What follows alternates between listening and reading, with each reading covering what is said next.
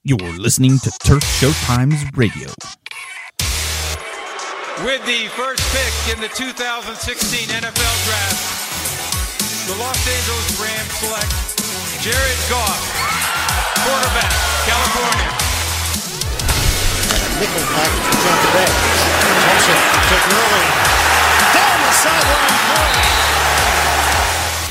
Here's it out. Oh, he drops it in the bucket. Kenny Britt is gone. Touchdown to Curley. Curley extending for the goal line. Touchdown. Todd Gurley.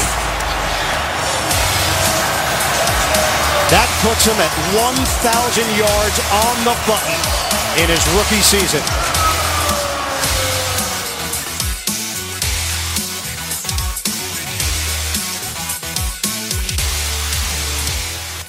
And now, here's your host. Hello, everybody. Josh Webb here, a.k.a. Fight On Twist, with a Turf Showtimes radio interview with good old Joe Curley of the Ventura County Star. Joe currently covers the Rams for the Star, but if you want a little bit about his biography, this is a guy who's been a sports reporter around 16 years. He covered USC and UCLA, which, look, when you're on that beat, you normally only get one of the two because of how hellacious they are. And Joe covered the both of them from 2000 to 2010, which means that he got the end of the Paul Hackett era, the beginning of the Carroll era, the end of the Carroll era, the Kiffin era, and you also got the Pistol Rick era at UCLA, which was fantastic. I love the new Heisel era. But you've also covered the World Cup in Germany for Star, which is pretty damn cool, and 6 BCS national title games. I'm reasonably sure there's no team in Los Angeles that you haven't covered, so it's safe to say that you have your pulse on LA sports. Well, I've been here since college, and up in Ventura County, which is a little bit north of LA. So we go down to LA to cover the big things, and it's really a game changer that to have a team like the Rams, to have not only a professional sports team, but to have an NFL team with its day-to-day operations inside Los Angeles. So the Rams coming back to Los Angeles, back to Southern California was a big deal, but the fact that they're settling within the boundaries of Ventura County, it's just a game changer for Ventura County, which is why folks up here are so excited. And it's not just folks obviously at Ventura, although that's your beat, which is why you're obviously speaking about it, as well as it being the headquarters. But I want to ask you a question that I know I'm going to ask you on another interview, but I kind of feel like you opened the door for it, and we've been bantering a lot about this back and forth among writers in Slack, which is sort of SB Nation's. Yeah, it's how we communicate with each other off the grid, and we've been discussing this amongst ourselves, but how do you see the community reacting to the return of the Rams? You probably got that micro, view with Ventura obviously being really excited because you get the home base headquarters there. So that's always a plus. But the Rams have also jumped. I don't think it took them any time at all to jump into the community service aspect of things. Right. And you could, and while they were heavy on that in St. Louis, this isn't a change. You could definitely look at some of the major things they've done since coming back. Like, let's be clear, they are in the business of doing charitable work, but when you return back home after having left a fan base for as long as they did, there's an element of trying to win people back, and it would be disingenuous if we didn't say that.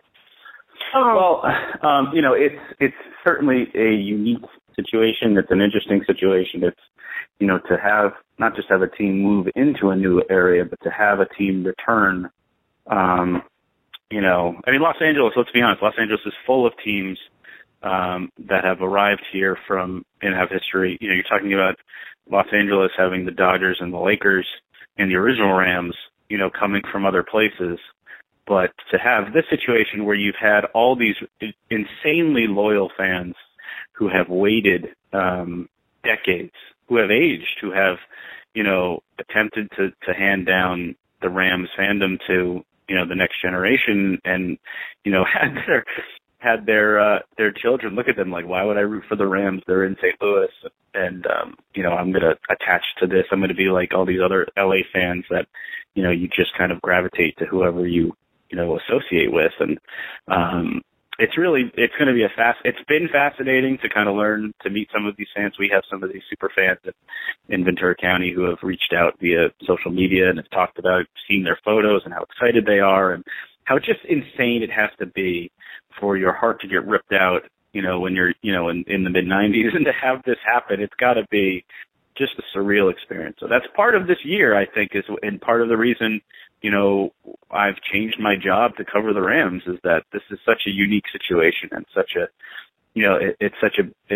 an emotional situation for our readers and for, Southern California fans in general. And obviously, the social outreach aspect of what the Rams are doing, they're reintroducing themselves to the market. They're getting out and kind of, letting people know that they're here. And I think a lot of people, the non-hardcore Rams fans, I think it's surreal, or even, it hasn't really even happened yet because the season's not here and training camp's not here.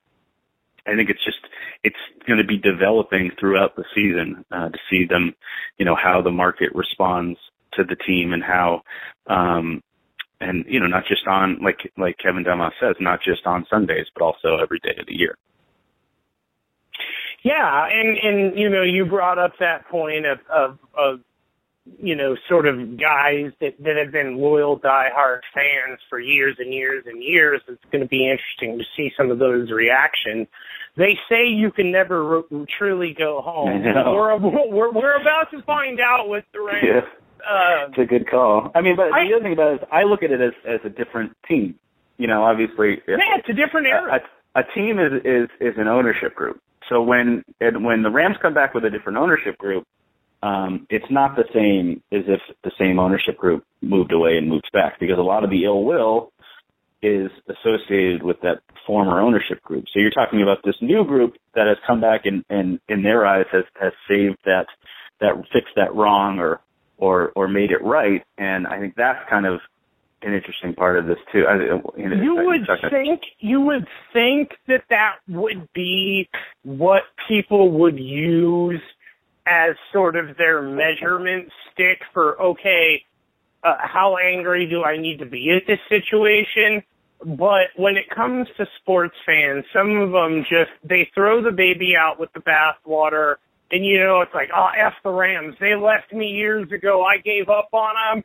I'm a this fan now, and I'm never going back. And it's just, I wonder how much of that's going to, obviously they're not going to be like Croatian supporters going to games trying to get their team disqualified or anything, but it will be. What I'm curious about is how many of them are going to come out fronting that way in the beginning, and then all of a sudden, as the Rams start to come back in the community, they dust off their old jacket one time.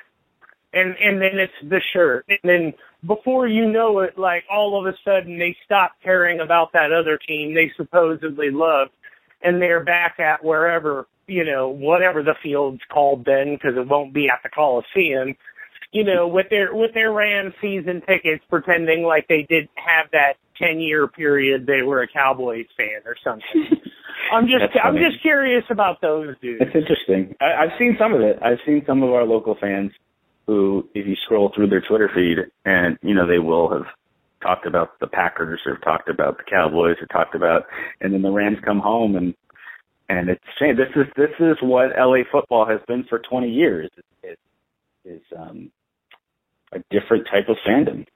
So, well, let's get to the football then.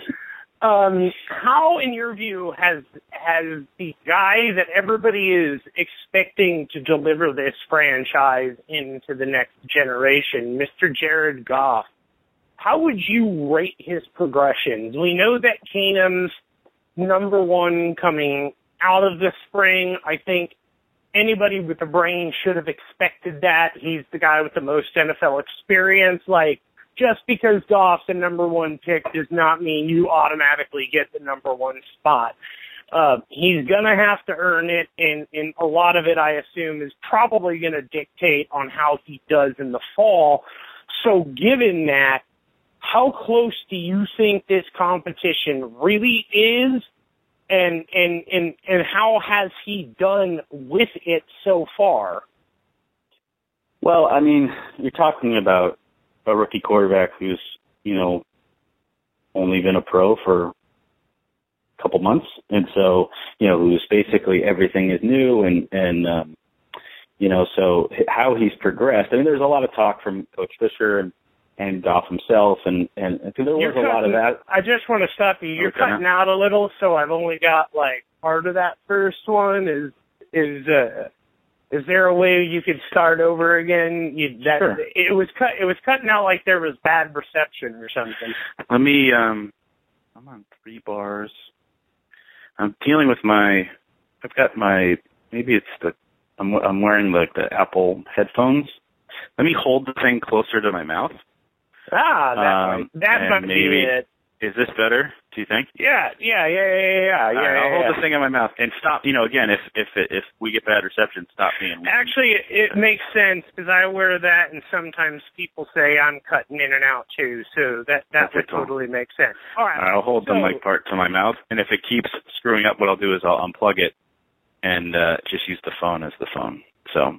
Well, let's hope it doesn't come to that, because I know how painful these damn things can be to lug around. So, anyway, there was a lot of talk, during OTAs about, a lot of questions and a lot of answers about progression. And a lot of that's, and how far he's come and all this stuff.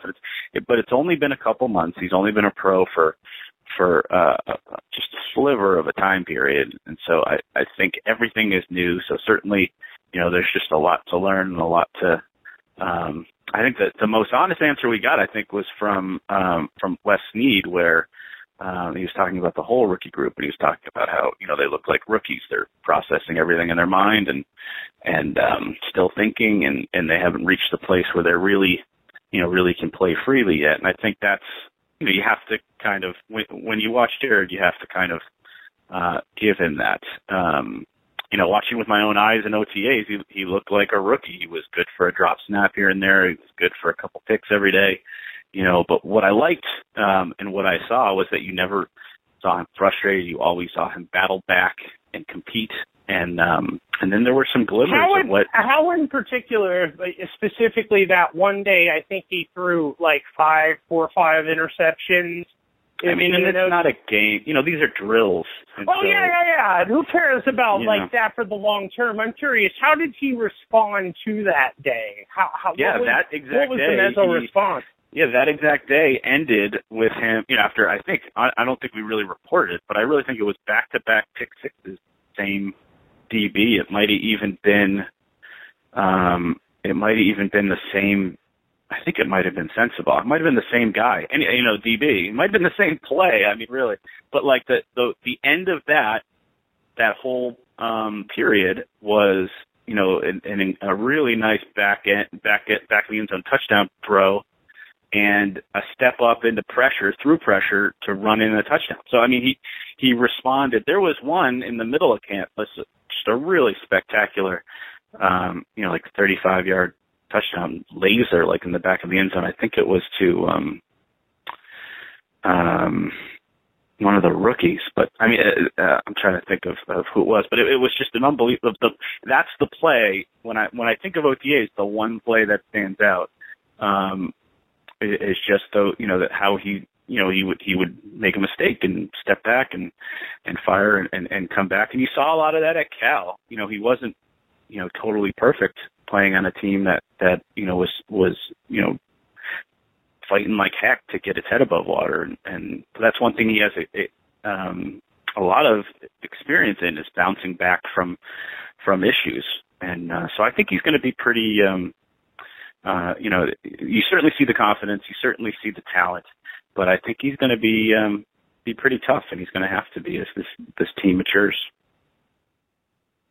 Yeah, and that's, how do you view him as the answer to the future? Is this something that Goff, because everything you hear about him, and especially you look at the way he answered questions to the media following OTAs, there was very much a presence about him that suggested, okay, at the very minimum, he's got down this idea of being a number one quarterback in an interview. I mean, that's only but one component of many of hundreds of components that will go to make a successful NFL quarterback. But on the field, through the growing pains, and with what Fish,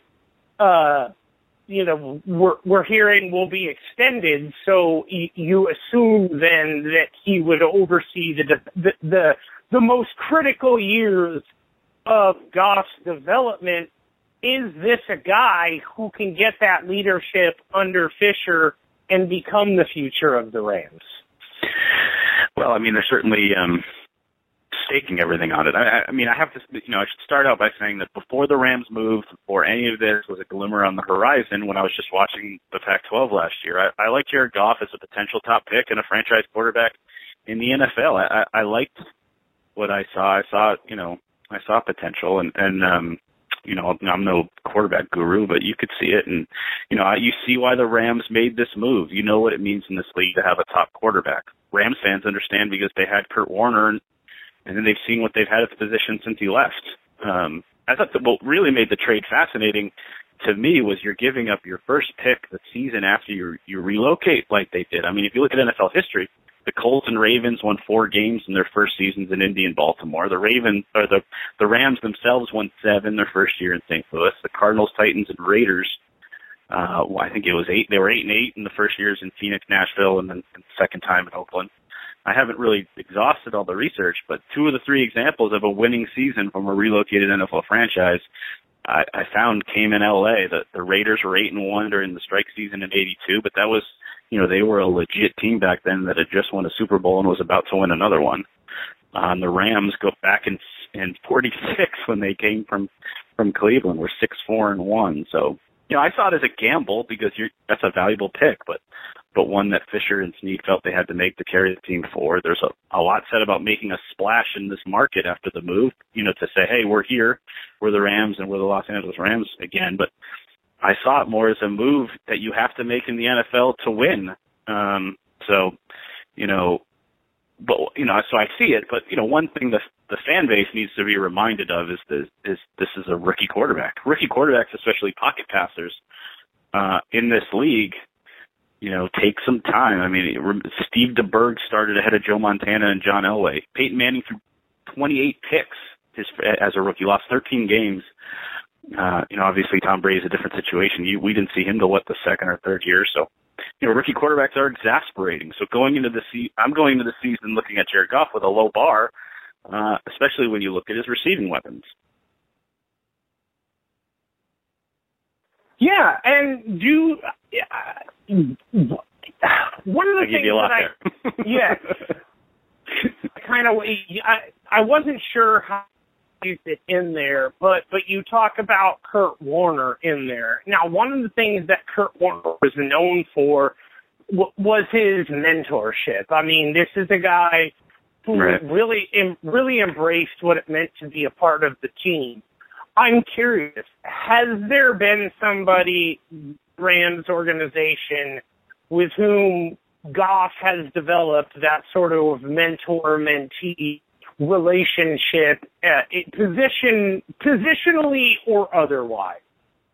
Well, I mean, you can see that there's a building rapport with Case. I mean, they both talk about each other in a positive manner and bring each other up when they're interviewed. And you also see what the Rams have done to reconnect him, or to reconnect the franchise with alumni, but to connect him with the old quarterbacks. I mean, you got to recognize the Rams have this great tradition of passers going back to Van Brocklin and Gabriel. And it was really cool when Jim Everett and Ferragamo came out to the draft, when they drafted a new quarterback. So, and then you see Kurt Warner you mentioned you see Warner at OTAs.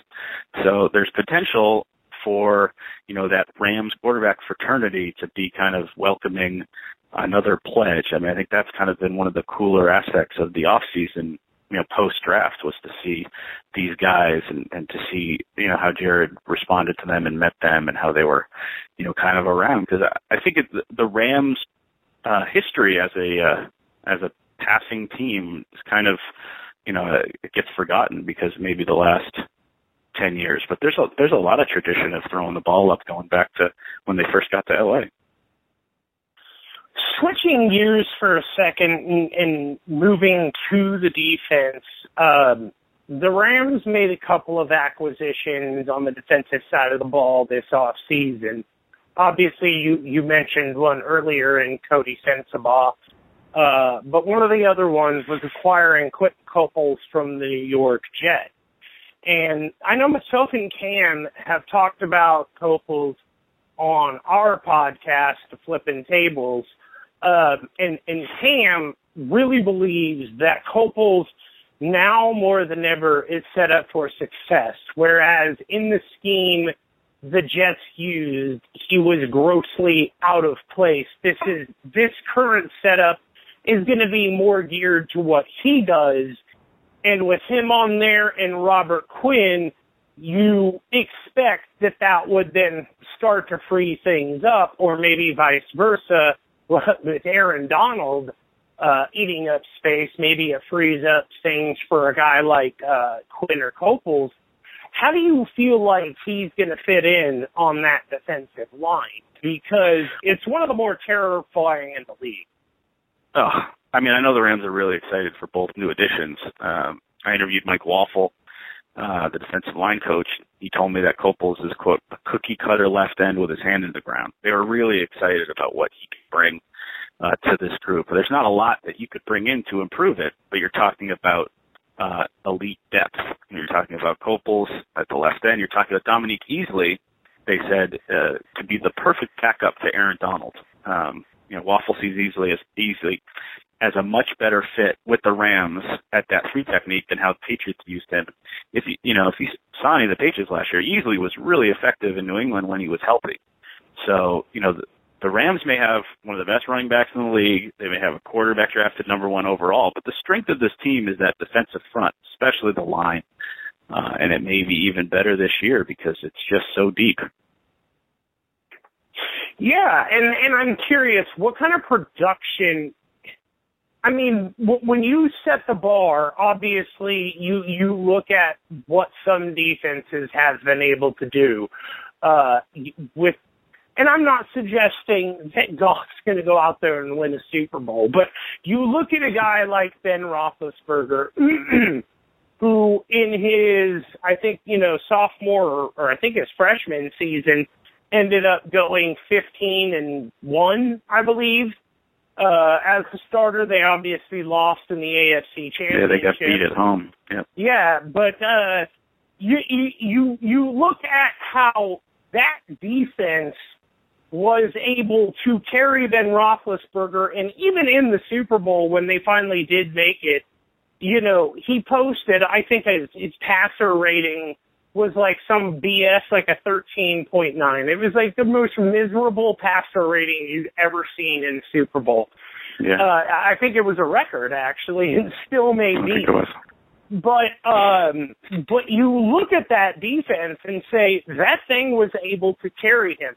What are we looking at when we look at this defense? Are we looking at something that if they get basic competent play, if Goff can grow week to week to week to week and you can get that growth out of him, is this a team that can be, I'm not going to say run deep into the playoffs, I will say better than the experts and many people are predicting? Well, I mean, when you bring it up to them, they say, hey, you're talking about a Super Bowl from 10 years ago or whatever, but they say, look at last Super Bowl. I mean, the Broncos won the Super Bowl last year with an inept quarterback. Peyton Manning was not good in the playoffs, and they did not need him because that defense was so dominating. And it was just that's what they look at when you ask these Rams defensive linemen. They say, "Hey, that's what we want to do." And but certainly when you look at it from the big picture, the blueprint for this team winning is the defense keeping them in games. That's what they're going to be this year. The defense is going to keep them in the games, and the real question is going to be whether or not there's enough offense to win them. And I think that's what we're going to be seeing throughout the year with just an absolutely brutal schedule. I mean, when you look at the way the schedule sets up, when you look at all the off-season distractions, when you look at the schedule, when you look at the way the games line up and when they come, there's a lot of hurdles. But the one thing they can kind of sit back on and hang their hat on is that defensive front. And as long as the secondary, is as good as they hope, it doesn't let down, I think the defense is going to be good enough to keep them in games, and it's just going to be about whether or not, the offense can score enough points. Well, one person who won't be there this year, captaining, quarterbacking, basically being the locker room leader and on the field leader, James Laurinaitis, are you looking at a guy like Mark Barron or Alec Ogletree to replace him as the leader, or can Aaron Donald do this while being a defensive lineman? Can he sort of take charge of that defense, or do you need that to come from the linebacking group? Do we need one of those guys to step up and accept that role? Well, we know this is a young team, and I haven't been around this team very long. We haven't had, there hasn't been a locker room for us to go in yet. But losing Laurinaitis and Long were one of the stories of OTAs. It was, we know it's going to represent some adjustment. It's definitely one of the stories to watch during camp and into the season. From being around the team in OTAs, I know William Hayes is kind of the vocal leader of that line. Alec Ogletree, with his move over, said he was making the adjustment to playing with the green dot and all the responsibilities that come with it, which include leadership. We asked Greg Williams, about that void, and he didn't think it was an issue. He said that there was a lot of leadership in that locker room, a lot of leadership on the defensive side of the ball. That I think the term he used was a lot of voices on that side of the ball. So they didn't seem, every time that we asked that question, it seemed like it wasn't even like they addressed it and brushed it off. They didn't even seem worried about it. So, so I think going forward, that may be something that's kind of asked and answered in training camp in the first part of the season, and we move on. And that's fair enough. The only concern that I'd have, which you kind of ameliorated, was that if there are too many voices, then sometimes I think that the instruction can get lost because you're not sure who you're supposed to be paying attention to. So that's my worry about having too many voices. You do, come game day, you kind of want to have central guys that are meant to relay things. Otherwise, you run the risk of having people telling one guy to do two different things. And that's when things start going wrong on defense. Sure. I do think that interesting about Donald, and we asked one of the questions that Curley was asked when he did one of his stand-ups was, about that leadership void and does he see himself as a leader? And I, it's interesting that, the two of the biggest stars on the team, and I think they see themselves, maybe I shouldn't speak for them, but it seems like when they answered questions that it was like, I'm a leader on the field, I'm a producer, and it didn't see, when William Hayes says, hey, I'm a leader on this team, I talk, that's my mantle, that's my role, and I think maybe it's too much to ask of your star of stars who maybe aren't a quarterback to produce and to be the vocal leader. I mean, it's good to have some of your secondary guys be the guys who, are the rah-rah guys, or however you want to define leadership. So that's in just my month or two around the team, I think that's what I've kind of gathered is that the leadership guys on this team are, even though it's a really young team, are maybe some of the other guys. Well, that about covers what I had today, my man. So what I want to give you a chance to do right now is talk about anything that you may have coming up, or if you recently written something that you're really proud of and want to give a shout to that piece. Now's that time to do so. And I also always urge people to use this time to mention their social media accounts, so that way people who have any questions or maybe liked what they heard today can follow up with you on Twitter, social media. Sure, you can follow at VCS Joe Curley. That's basically at Ventura County Star. Joe, that's what the VCS is there for. So at VCS Joe Curley. We're going pretty good on Twitter. I think I started one on Instagram, but haven't really put anything up there yet. Probably will get to Snapchat at some point. And in terms of coverage, I mean, we had a great Kevin Demoff came out and gave a talk at the Chamber of Commerce at the Conejo Valley, talking about the Rams moving into the community. If you really, if you're interested in seeing how the team is kind of settling into this new community, there's two stories. There's one where Demoff spoke at that event, and there's another. We did a huge feature that I basically spent the entire OTAs reporting, and it jumped last week. It was one of our biggest stories of certainly sports' biggest stories of the year, and the title of it is Rams, the Rams Next Door. We did it was really cool. Just talking to all the players about, basically what we did was through the OTAs, every time I interviewed somebody, I asked them the same three questions about the move, about what they thought of the new area, and, where they're kind of settling in. So we gathered as much of that as possible and kind of put the best of it together, and it ran on the front page on this past Sunday. So that was a pretty cool thing. We had a really cool, photos in that too, so check it out. I think it's actually pinned to the top of our Twitter account. So at VCS Joe Curley, and I appreciate it, man. The Turf Show Times has been very nice. As we kind of, it's interesting. The team has moved, and the fans are learning the team, but obviously the local media is learning the team too. So we've been, I went and I've watched last season and try to figure out, who all these guys are. We're kind of learning a lot like the LA, sports fan himself.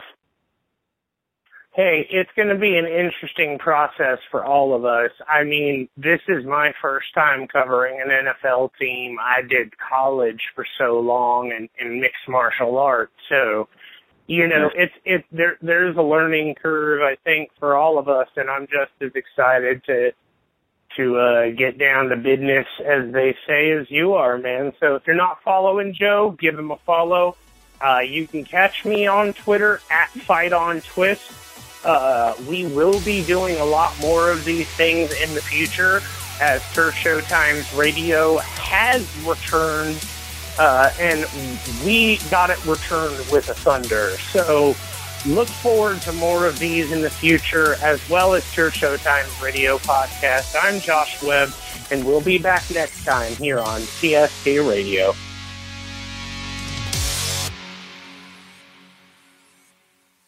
There's a time and a place for black and white, like when you're learning to play piano, or when you want a big two-toned cookie, or when shopping for a pet zebra. But if you want to attract customers, there's no room for black and white. So go to Staples. Staples specializes in bold, hard-to-miss color printing. And now at Staples, get 20% back in rewards on color printing, from banners to brochures and copies to presentations. Print more color, save more money at Staples. In-store only. Ends 11/10/18. Restrictions apply. See store associate or staples.com/20 back for details. Hey everybody, it's Neil Patel, editor-in-chief of The Verge. I host a podcast every week called The Vergecast with my friends Paul Miller and Dieter Bohn. We've got a rotating cast of characters from our entire site, which is about technology, how it impacts culture, and how that is all a big cycle that causes us to have a wide variety of feelings that you can listen to every Friday. We've done over 300 episodes in the 6 years since The Verge has been around, but you only need to listen to one, the latest one, to get caught up on everything in tech news. Vergecast is on Apple Podcasts, Spotify, everywhere else you listen to podcasts. Check it out.